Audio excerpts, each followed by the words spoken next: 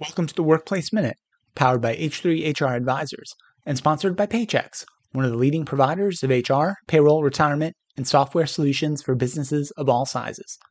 My name's Steve Bowes. New data shows a shift in the top reason workers are quitting their jobs. For decades, organizations have been concerned and focused on getting behind the primary reasons why workers voluntarily leave their jobs. And the impacts and effects of the Great Resignation, which has seen elevated levels of worker quits for over a year now, have made understanding quits data even more important. For years, most of the data around the reasons for quitting indicated that compensation, or lack of adequate compensation, was always cited as the top driver of resignations.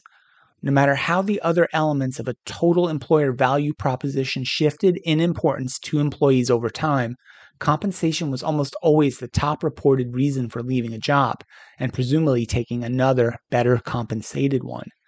We've known for quite a long time that the other elements of the employment experience matter to potential quitting employees: opportunity for development, commitment to the community, ability to work remotely, etc.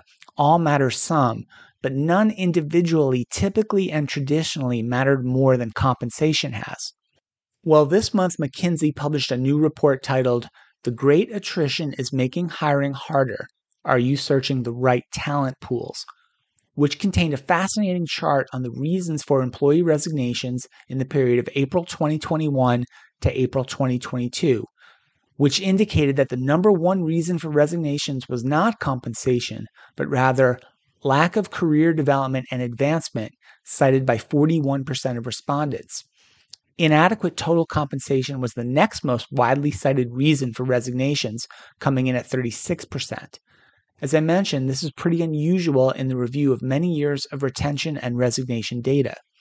The next most cited reasons workers gave for leaving a job were uninspiring or uncaring leaders, followed by lack of meaningful work, unsustainable work expectations, lack of support, and lack of flexibility.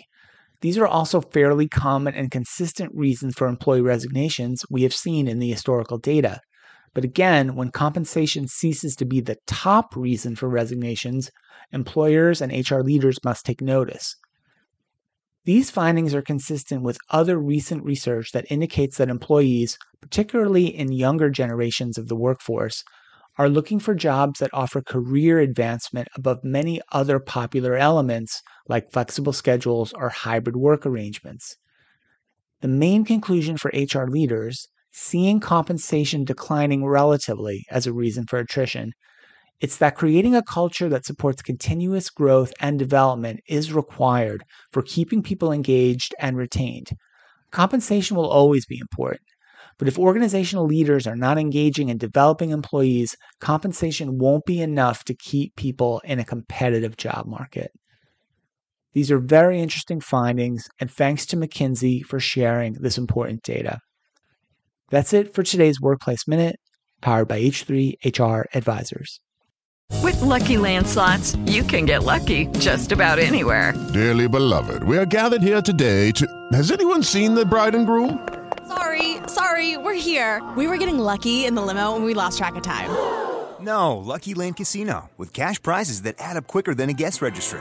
In that case, I pronounce you lucky. Play for free at LuckyLandSlots.com. Daily bonuses are waiting. No purchase necessary. Void where prohibited by law. 18+. Terms and conditions apply. See website for details.